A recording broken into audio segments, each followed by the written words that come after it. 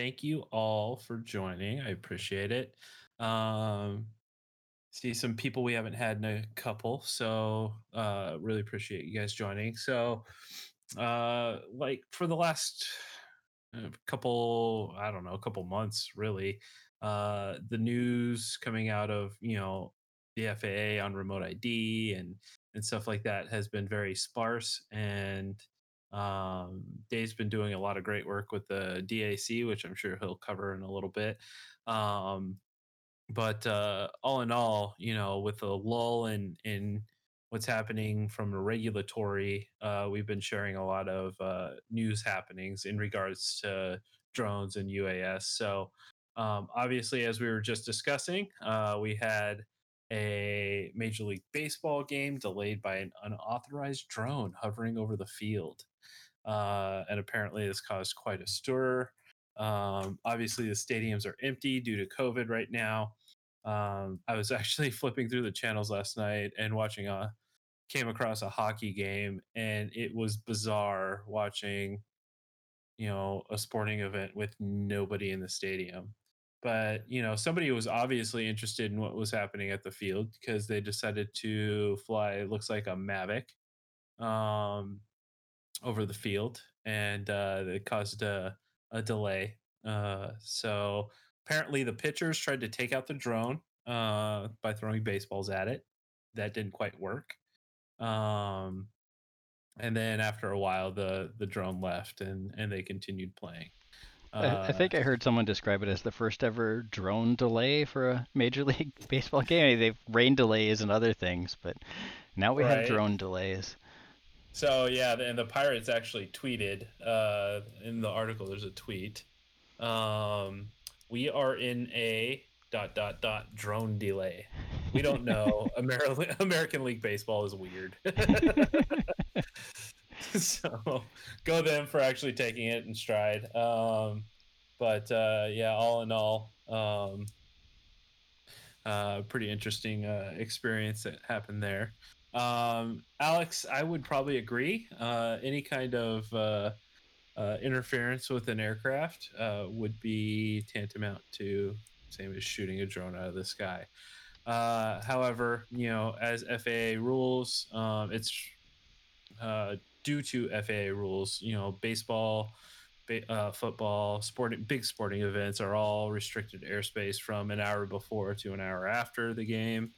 Um, but the uh, the actual risk to anybody was probably very minimal, considering the stadium was empty. It is, So yeah, interesting that they still do the TFRs even though it's an empty, well, a mostly empty stadium. Way right, less numbers of people than would normally be there. yeah, for sure. And like uh, TextJet said, is about shooting down an airplane. We had somebody shoot down a drone in Minnesota as well just a couple months ago, and I think they're still getting in trouble for that. as they should. I think that interference with any type of aircraft should be a big deal, and we've seen case after case over the last couple of years of people actually getting away with doing that, and that's a bad deal. So was it the right thing to do to fly over the ballpark? Probably not. Trying to take it out is probably not a right thing either. So two wrongs don't necessarily make a right. But at any rate, drone delay, it happened. Mark that down in your 2020 fantastic events, and you know, go from there. I thought this was really cool. So this is a UAS developed by Swift Engineering and partnered with NASA that can potentially fly for up to 30 days um, in one shot. So it weighs, I think they said 100 pounds if I can get in here. It's a 72-foot solar powered, weighs 180 pounds, and can fly a 10 to 15-pound payload, uh, and operate at an altitude of 70,000 feet, which is, What? yeah, 70,000? 70,000 feet for 30 days or more. Air's a little Uh, thin there. yep. Wow. Well, yeah. So it's pretty incredible. Let's see. Current Current NASA science aircraft can meet most, but not all, observing system requirement. It can provide unique data to complement and improve NASA measurements from orbit. Developing the Hale with Swift has opened up more possibilities than we initially imagined. And they just successfully flew it for I think 2 hours. It was a 2 hour flight. Uh, let's see. They had to research and develop solar panel and battery technologies that could provide enough power to stay aloft at night until it can recharge its batteries the next day. And the cells also need to retain high power capacity after several recharging cycles. And it needs to withstand harsh temperatures, radiations, and other conditions of the upper atmosphere. Well, I suppose if you're up Uh, that high, you don't have to worry about cloudy days. You're up above them all. Correct. Way It's above the always clouds. sunny. That's right. it. Let's see. They are expecting to be able to use it to uh, work with satellites. Whereas most satellites, or I'm not going to say most. A lot of satellites are geo. God, Synchronous. geosynchronously locked. Yeah. The This aircraft, the Hale, can provide better coverage over a region. They can could do things like air quality monitoring, coastal zone imaging, mapping for landslides, real time forest and agricultural monitoring, or also for disaster relief efforts. Yeah, it kind of does sound like a spy plane too. Um, so the payload is just enough, I would imagine, 10 to 15 pounds for a very nice camera system. In fact, they do mention that they took NASA's Fluid Cam and put it on there. It's a high frame rate video camera coupled with artificial intelligence processing capable of providing unprecedented observations. Um, Pretty interesting little guy with pretty much an unlimited range, assuming you can control it. So all that with a 10-pound payload. Yes. Very tiny payload. Um, so in case that wasn't weird enough, check this out. This kind of brings back old memories of a somewhat crappy film. I don't know if you guys remember the film Stealth. Well, where they had an AI kind of drone super plane kind of thing that went AWOL and just started going all over the place and destroying things. Four defense companies have been selected to begin work on the U.S. Air Force's Skyborg program. So, poor choice of name, I would say. But Boeing, General Atomics, Kratos, and Northrop Grumman have all Grumman. been Grumman have all been selected to move forward on the program, and they are going to be creating a autonomous airplane intended for reusable unmanned aerial vehicles and teaming up with manned missions. So basically, it would basically fill in a squadron. So you'd have three planes up that were manned, and then you'd have one of these Skyborgs join your team. Um, they are designed to be cheap so that the significance of losing one is not great. Um, and they also are basically calling it the R2D2. Yeah, it seems strange to call it Okay. R2D2 when they've got the name Borg from Star Right. Trek in the name and not Star Wars, but whatever. Hey, They can not mix their everybody's sci-fi. yeah, not everybody's got their sci-fi It's like a thing. So combination of Skynet and Cyborg into the Skyborg. This sounds like a terrifying combination, right? I'll be back. Right. They're using all the names. Yes. Well said. Well said. Crazy. So, God forbid AI decides we're not worthy. But we'll have a bunch of planes equipped with AI and out there with stuff on them. So hey, that's super cool. This was interesting. This comes out of Israel. As I've said before, Israel has some interesting innovations happening with drones. This is one of them. They're calling it the Spider-Man Urban Assault Drone. So to me, it looks like a normal FPV quad. In fact, I believe the battery strap on it actually says Banggood. So hey, there's that. Plug to Banggood right there. So this comes out of the Israeli Defense Force Ghost unit. And they just completed its first major exercise, video exercise, a video of the exercise, and there's a link in the article. It gives a glimpse of the unusual new drone, a quadcopter which flips over, sticks to a vertical wall, and hangs there before flying off and leaving an object still attached. So a little side note about the Israeli Defense Force. When you're in high school, of course, Israel has conscription, and so when you are in high school, you test, and if you test really well, you're offered higher positions in the IDF, schooling to the tune of completing a bachelor's, our equivalent in college by the time you're done with high school.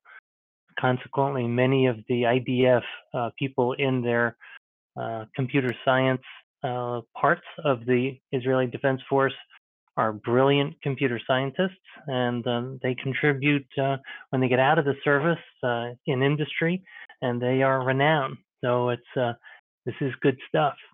They are a smart bunch. They are. So the role of the Spider-Man drone is not explained or described. In the same video sequence, troops use a DJI Maverick, a low-cost consumer drone, to scout ahead in urban alleyways. The IDF have been using Mavic since 2017 as an alternative to the more expensive military-grade drones. So they go on to discuss, obviously how it could be used to potentially place a breaching charge. Looks like to me he's using a Tyrannus in one of the pictures there to control the drone. And the other in the video, I actually watched the video. It doesn't show it placing any. It shows it adhering to the wall and then kind of flipping down like 90 degrees. Um, so kind of more like a perch where you can use the camera on the drone to kind of keep tabs on a space, which absolutely makes sense. And then they go on to talk about um, in 2008, DARPA explored the similar technology for a stealthy, persistent perch and stare. Um, so where they could fly a drone into an area, kind of perch it anywhere, and allow it to be kind of like a portable CCTV. You'd only have the initial noise of the landing, essentially, or moving into the area and the landing.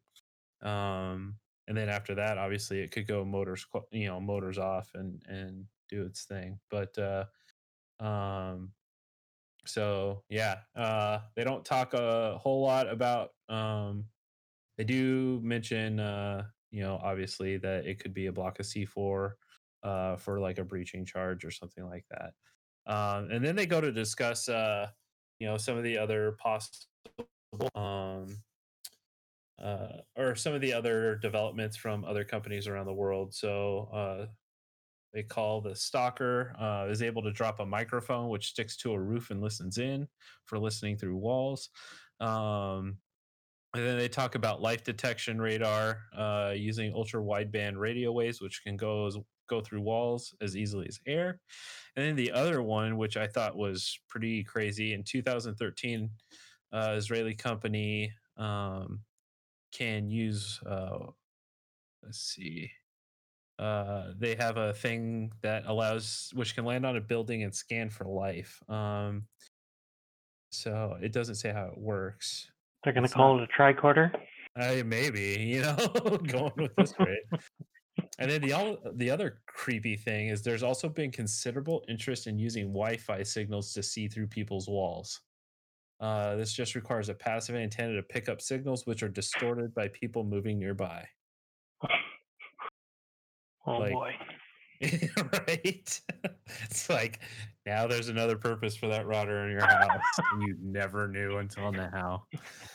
Easier to implement than RID. I love it. Yep. It's crazy. All right. So enough about that.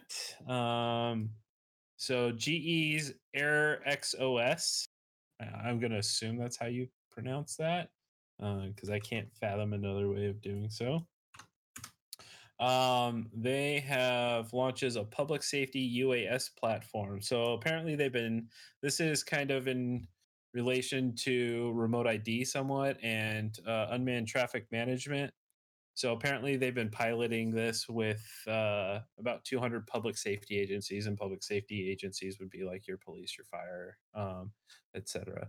Um, And they're so one of the corporate sponsors of remote responders.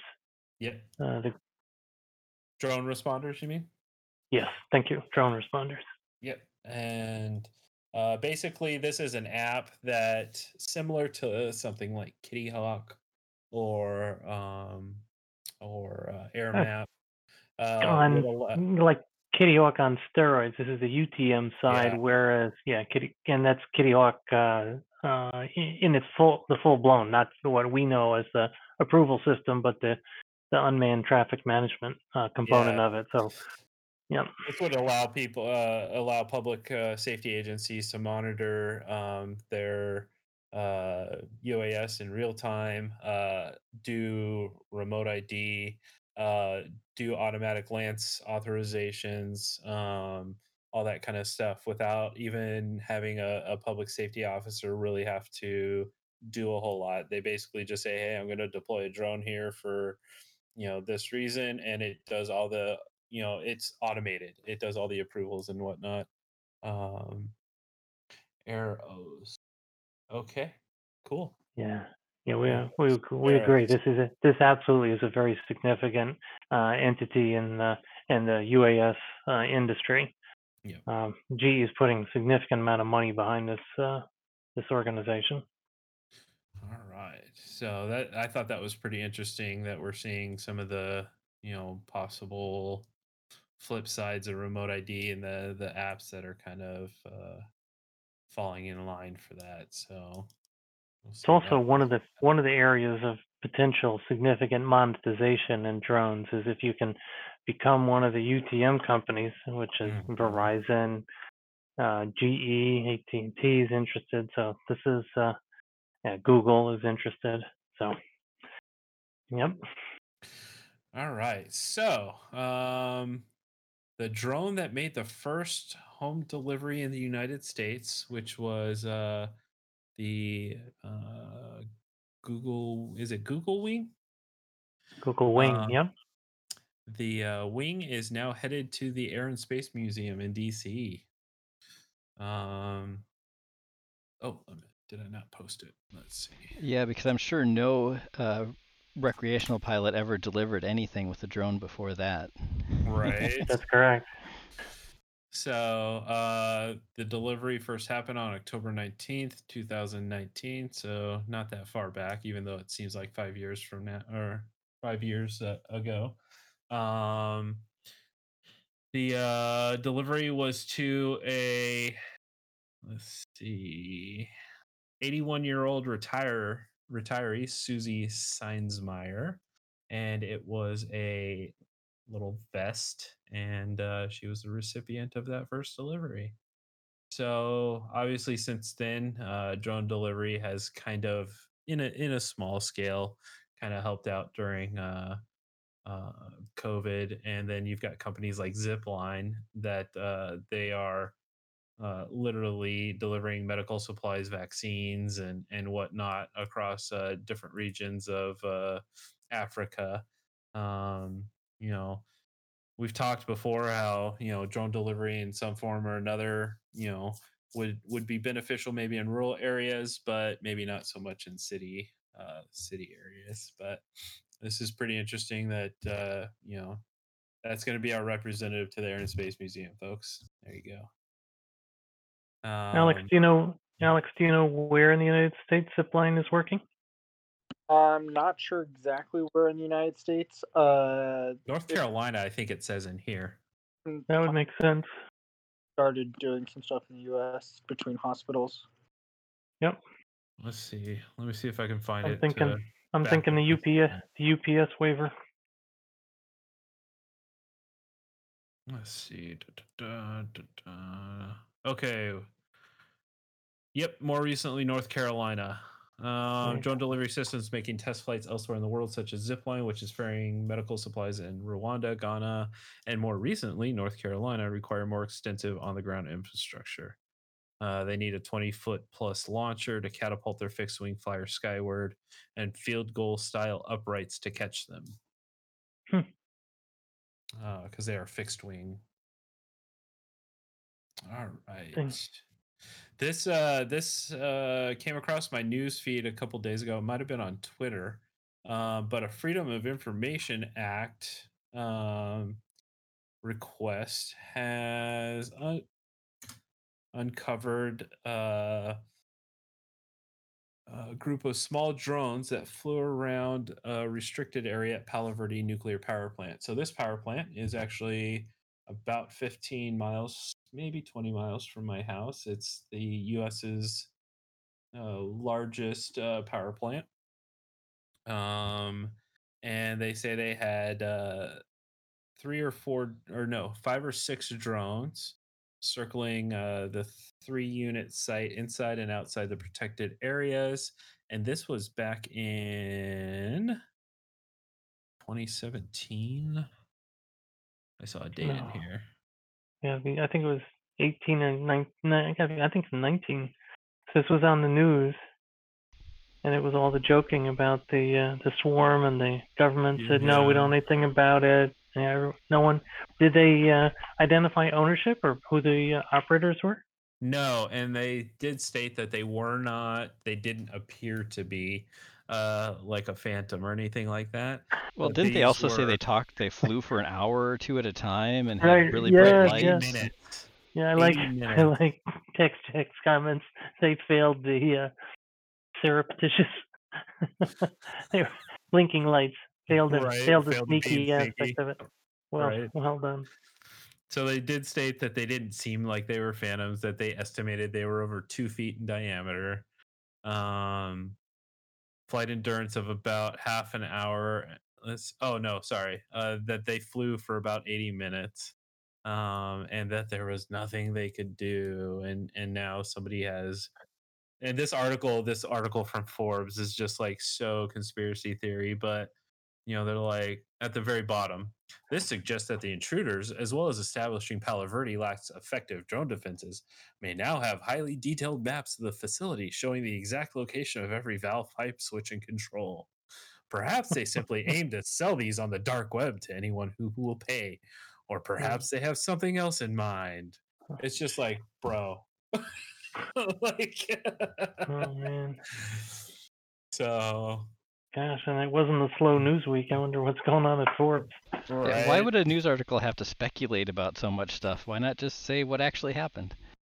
Well, have you met our media? Like, really? Like, let's be real here. All right. This is a very long article. Going to kind of gloss over key parts of it. But this comes from SUAS News. This also comes from, it was authored by Jonathan Ruprecht, which many may know as a lawyer with a emphasis on UAS. So this goes into drone sightings and how FAA has potentially been analyzing them, how they probably should be analyzing them, and kind of goes over the fact that reported drone sightings over time are decreasing.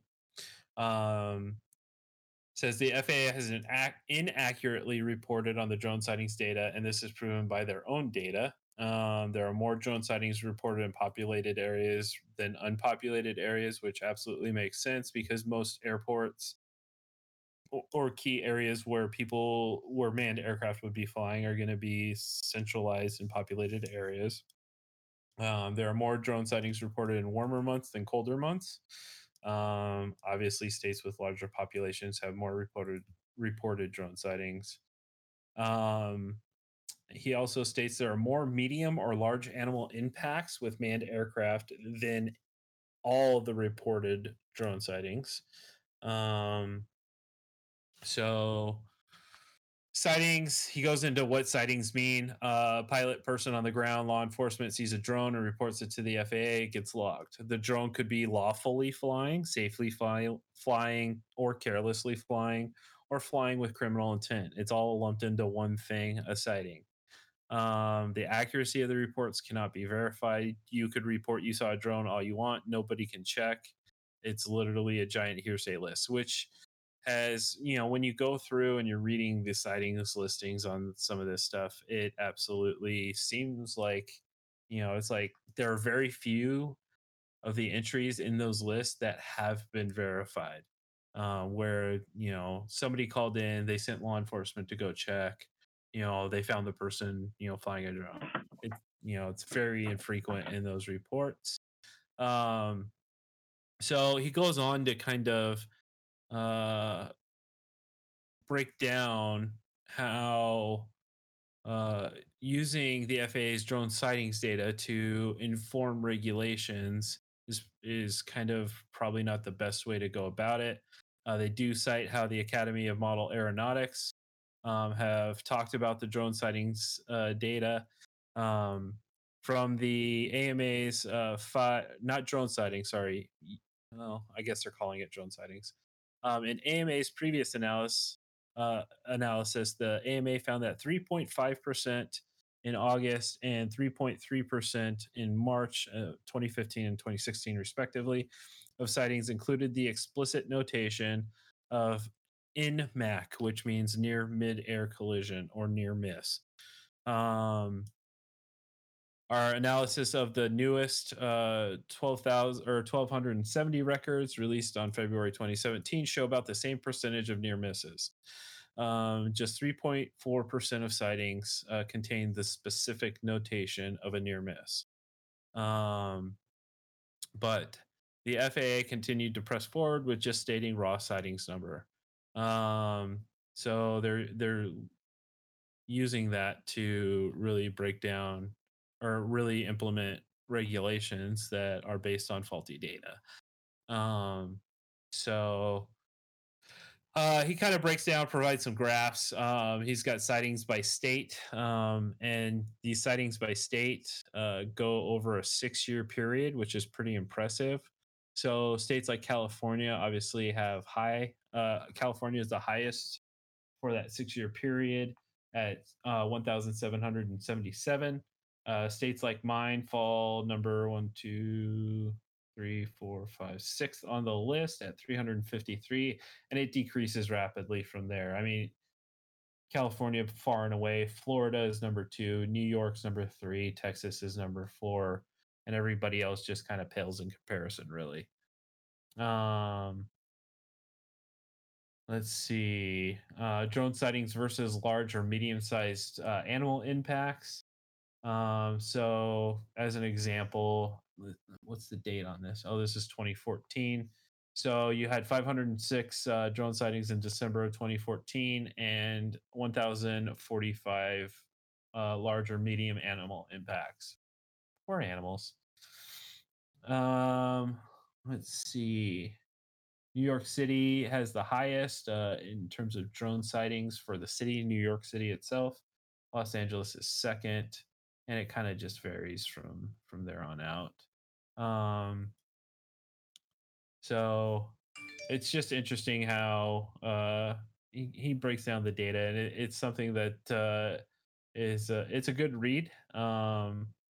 So here's frequently asked questions. There's a spot right at the end. How many of these drone sightings are of bad illegal drones? And obviously, the FAA or anybody cannot tell if the drones are bad, but they can tell. But we can tell if they are a safety risk. So if they come with the term INMAC or near mid-air collision, obviously that particular UAS probably posed a little bit of a safety risk. Um, are drone sightings going up? No, they're going down. They're decreasing. Um, so, how many of these drone sightings of drones appear to pose safety risks actually turn out to be mid-air collision? Obviously, very few. Um, of the small percentage of drones posing safety risks, only a small portion of them actually end up hitting an aircraft, which results in damage to the manned aircraft, ranging from minor scratches and dents to requiring a replacement or repair of an expensive portion of the aircraft. Um, let's see. There was another. Okay, here we go.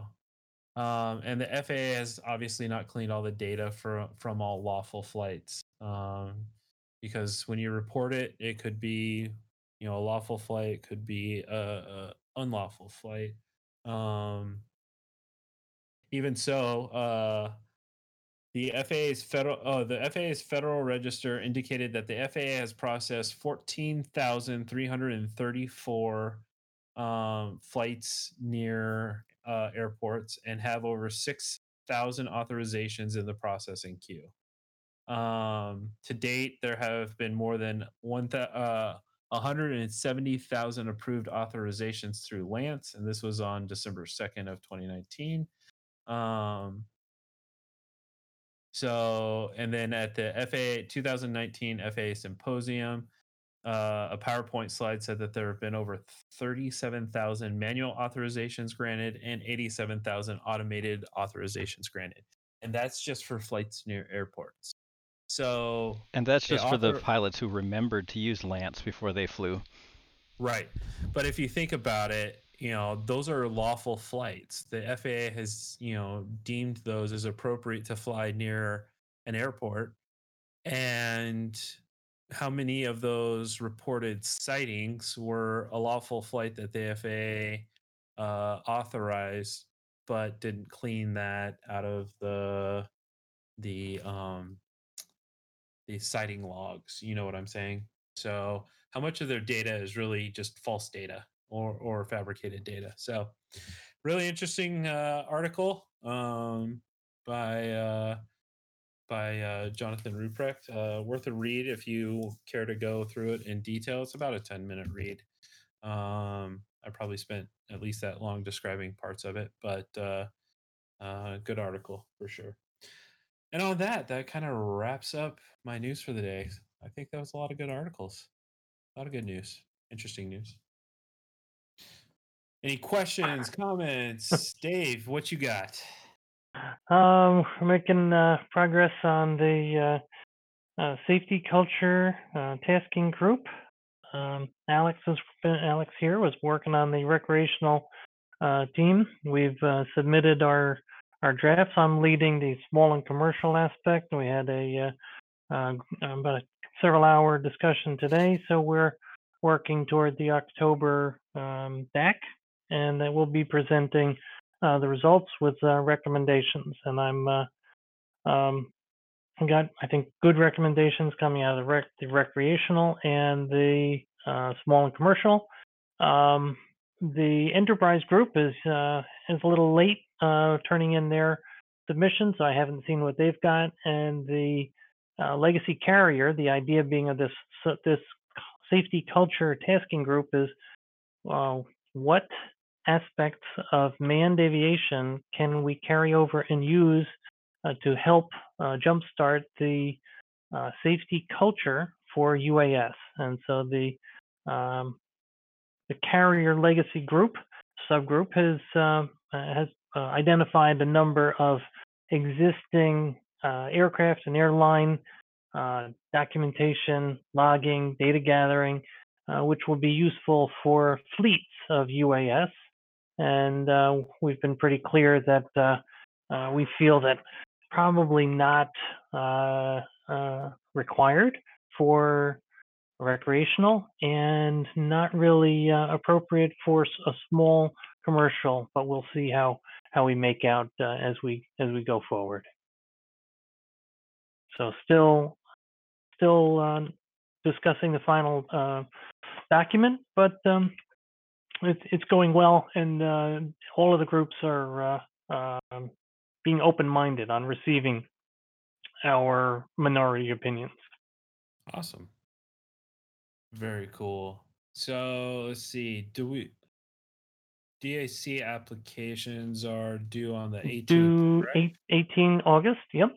And then when do they make final determination? They don't say. Okay.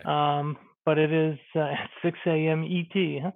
But I have a hunch that they'll announce it at the DAC. So I would imagine that they're trying to shoot for the October DAC. If not, it'll be the next one a quarter later. Gotcha. Cool.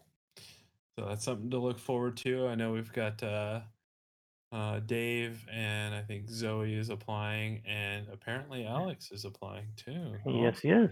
Good job. I'm gonna apply.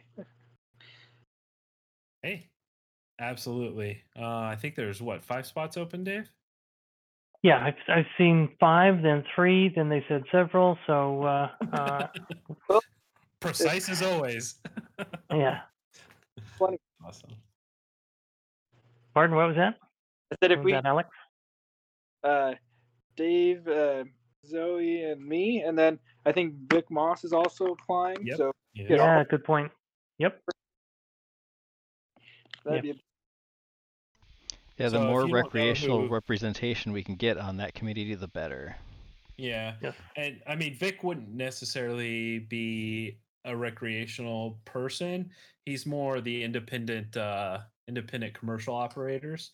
However, he is very obviously favorable towards recreational. So that would be fantastic as well. So a lot of good choices there. Go ahead, Alex. I was gonna say I'm gonna apply as part of an educational thing, since the one company I work for we do a teaching, so I'm gonna apply it through that route. Right. My main thing is recreational. Yeah, for sure, absolutely. All right, so Dan, you got anything, bud? No, I don't think I've got anything new. The FAA right. has not come out with any new regulations or anything lately, so Right. we're still waiting for December, last I heard. Yeah, we're waiting for that for remote ID. They said that they would potentially roll something out or roll it out by December and then implement it in 2021. And still no news on the recreational test that we were advising on way back in January. Has there been any communication on that whatsoever? Yeah, not to us and not to the cohort. And that was January 14 of this year. Yeah, and they pretty much told us that once we gave them our opinion and advice, that we weren't going to hear anything until they, release whatever they're going to do. So yeah, it's like, yep, thanks for your advice, and we'll take it into consideration, and you'll hear when we've got our final decision made. Yet I've got this video of Jay Merkel saying he's working with the recreational community. I don't get it. But, hey, different definition of working with. Right. He must be working off a different dictionary. I'm sorry. I need to buy that dictionary. The person flying over the ball field needs to take that test. Yes, absolutely. 35 questions. He probably made baseball more exciting. I'm not really a baseball fan, so anything besides baseball is probably more exciing. I think, I did see comments related to that. The most exciting thing to happen to baseball in so many years or something. I mean, really. So, all right. Well, then I guess we will wrap up early this evening. I appreciate you all joining. Does anybody else have any questions? Oh, yeah. Don't have answer. Just gonna say that the second part of the symposium, if anyone wants to pay for that, that's 18-19. I'll be attending. August 18th and 19th, right? Of So- this month, right? Of August. Yep. So And it's available virtually. yes, And it is the FAA-AUVSI symposium. and last time I was able to. Jay Merkel he ended up going into some of the virtual conversations, so there's a decent chance of being able to talk sort of one-on-one with him. Well, that's pretty good. So if you Post a got link any to questions, symposium. send them over to Alex so he can get them answered. Right. I'll attempt to get them answered. No promises on. Yeah, I'm sure the answers won't be what you're hoping for anyway. They'll just probably weave around the question, I'd assume. But Yeah, very political answers. so, yeah, if you guys do have questions, I'll try to get some one-on-one with Jay, and I can ask him those. So episode 2 is what they're calling it. Right. The industry pass would be $250 if you're government, military, public safety, or a student. You can get in for $175, or if you just want to attend one of the days, it's $150. How do you know if you only want to attend one of the days? Well, they do have a program, which I will, and it tells you what they're going to be discussing on each of the days. So let me drop that link in here too. And yeah, so if you can afford to attend, lots of large events also being canceled around the country. So some being held and many being canceled. Yep, Large national events. for sure. So there's that too. So that's coming up in 2 weeks, looks like. So there you go. Yes. All right. Any other questions, comments, concerns, ideas? Hey, I was in the right chat tonight, so that's an automatic one. I did right. double check Easy. that on your first link. Hey, I said I'd never do it again. I'm fulfilling my promise. So, all All right. Well, then y'all have a great night. Thank you for your time. Thank you for being here, and thanks for the comments. It's always great talking to you guys. And have a good night. Thank you. Take care.